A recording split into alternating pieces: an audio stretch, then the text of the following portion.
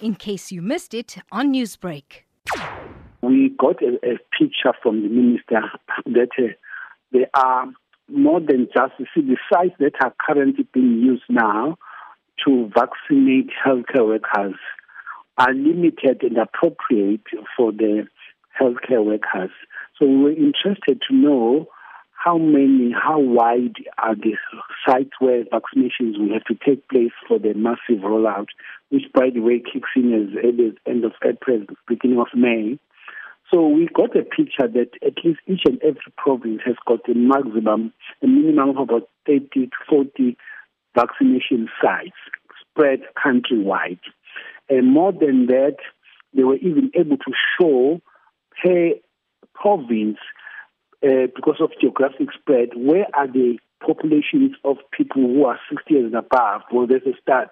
That's where they're going to start. So from that perspective then, you say that the increase of these sites are effective. Let's talk about capacity to administer the vaccines, because surely a lot of protocols are now going to be adhered to in this regard. What about the staff capacity? There is already 31 million doses that have also been procured from Johnson & Johnson to actually give to our citizens.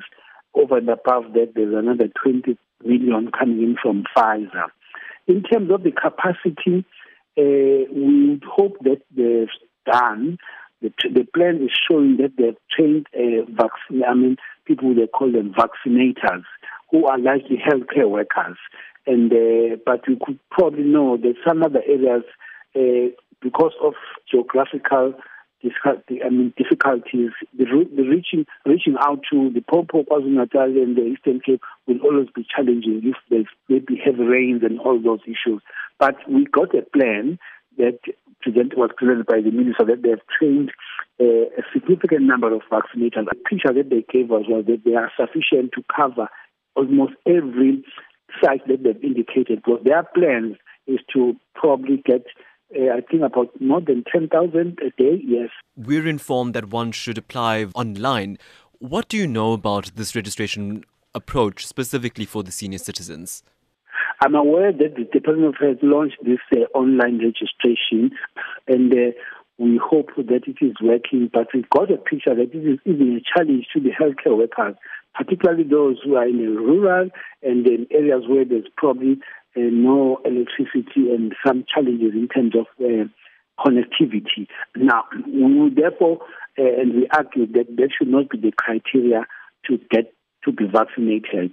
So we might actually be expecting a lot of people who will walk into those sites, because not everybody, but for those who would be able to register online, will then be allocated a date and a time. But then this provision will not cater for every South African, because not everybody will be able to connect, especially when we're dealing with a large group. If we have had challenges with people who are in the healthcare sector, healthcare workers, people, probably all of them have got, you can put an app on their cell phones. You can imagine now with the 60-year-olds and the elderly, how we are going to be able to do that. And some of the people are in the most rural areas where even the connectivity is a challenge. So we were actually arguing that the connectivity and the registration should not be a criteria to get people to be vaccinated. Even those who might walk in without the registration should enough get a vaccination. Newsbreak, Lotus FM, powered by SABC News.